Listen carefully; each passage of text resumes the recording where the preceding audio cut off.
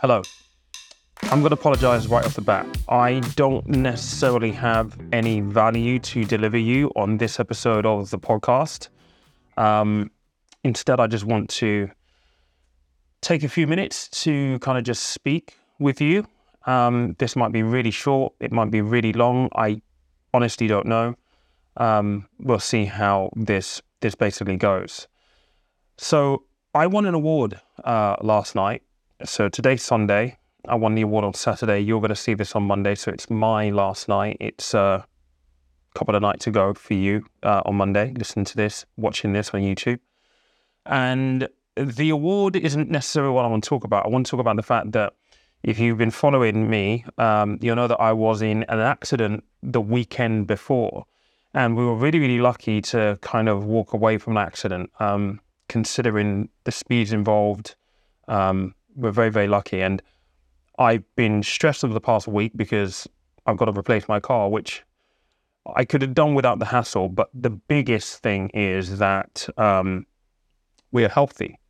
And that really kind of put into perspective the fact that, a lot of the time we prioritize things that are replaceable over the things that are not replaceable.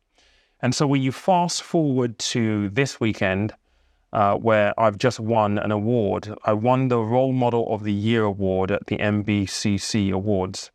And it's very, very unexpected. And actually the title itself, Role Model of the Year, it sounds so grandiose that it's almost embarrassing to say that as well. Role Model of the Year. I mean, Role Model of the Year? I don't know. I really don't know. Do I see myself as a role model? I don't know that I'm perfect. I'm definitely not perfect. Are there things that I hope people take from my journey and from my story and what I do? Yes, 100%. Does that make me a role model of the year? I guess what I'm trying to say here is that awards are great. And I've won a handful of awards over the past 2-3 years now.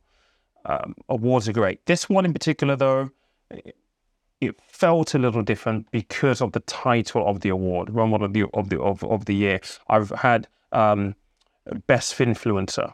I hate that word, Finfluencer, financial influencer. So that's speaking directly to what I do on a day-to-day basis here on a podcast and obviously on YouTube and across other things, right? Other channels.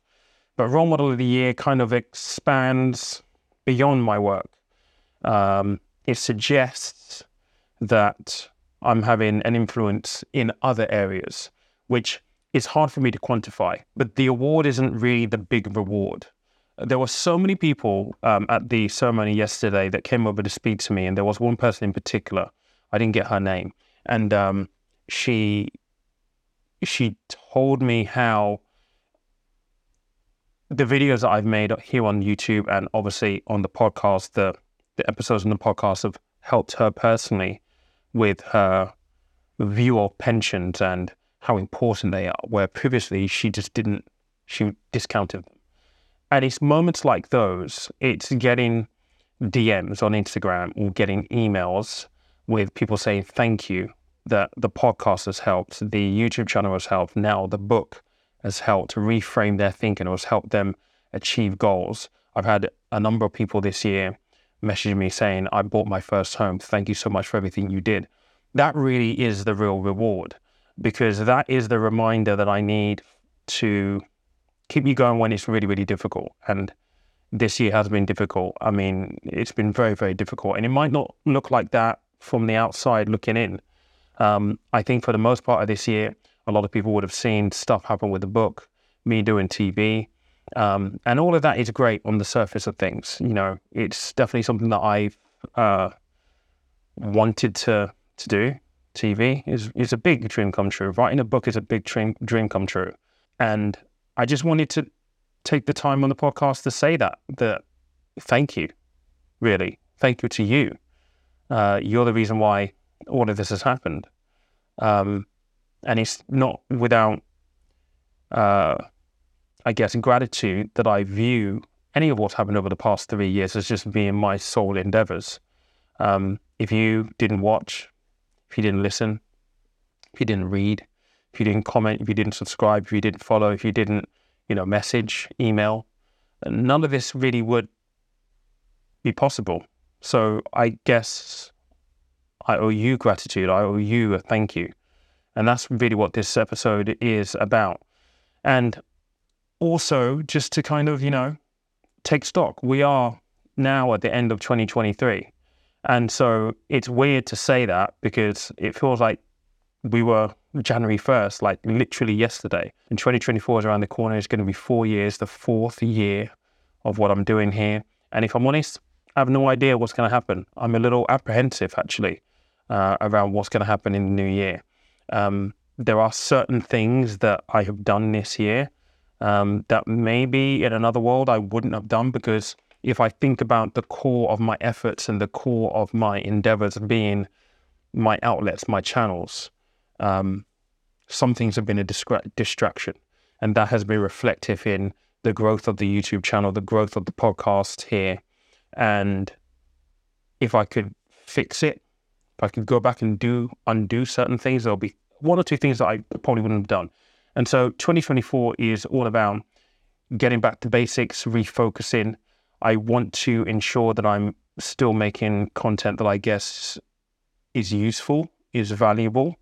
And I hope to be able to get feedback, and I don't mean feedback, but the interaction that tells me that it's useful.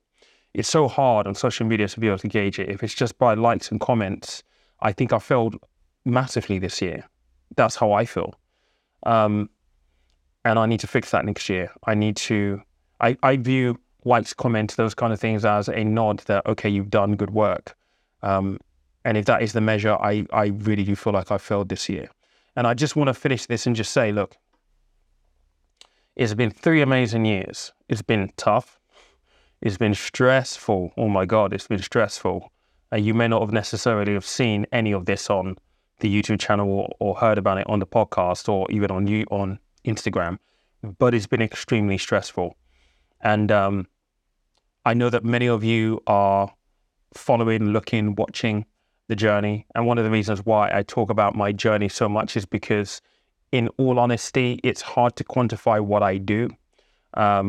When someone asks me what I do, I don't really know what to say. I'm a YouTuber, I'm a podcaster, I write books, I have a book, or I'm an author, and I've done a little bit of TV. Is that really a profession? I don't know that it is. I feel like a hodgepodge of all different things centered around one thing, and that one thing is money. And money is boring. I've been told this a number of times by TV executives and production companies. It's boring, Pete. Don't want to make a program on this. And that's hard, man, because money is such an influential thing. Money is a cause for joy, distress, depression, anxiety, angst. But then it could be such a powerful thing. And we all have this emotive connection with money. I talk about money in that guides. And I try and use my journey, my story, to kind of draw relevance, to make it relatable. My parents came here in the mid-70s. Apologies. I try to use my story to make it relatable. But I guess maybe I'm not doing that effectively. I don't know. And I think one of the reasons why I won this award is not because of what I do day to day. It is because of my story. Because I have been fostered, because of the hardship that I've been through. And all of those hardships leading me to this point. And this leads on to the point that I want to make in closing this episode. My journey has got me here. And none of the last 3 years would have happened without you. But with that being said, I've had to take the first steps in order to get you here, and you've carried me forward. I know that many of you will be looking into 2024, maybe not really aware or sure of what you want to do, but you know that what you're doing right now isn't really what you want to be doing. And I just want to give you some encouragement. There is never going to be a better time than now. You're never going to have the perfect conditions. If you have something that brings you to life, that gives you purpose, and you know you want to pursue that, it might be on social media, it might be doing something else, I don't know. Seriously think about taking that step in the new year and take that leap of faith. And trust me, it's going to be a leap of faith. It's not going to be smooth sailing, but trust me, the biggest thing that I get from what I do is the feedback, the emails, the messages, the DMs, the interactions with people when I'm out and about, people who stop me and tell me that I've made a difference in some way, shape, or form.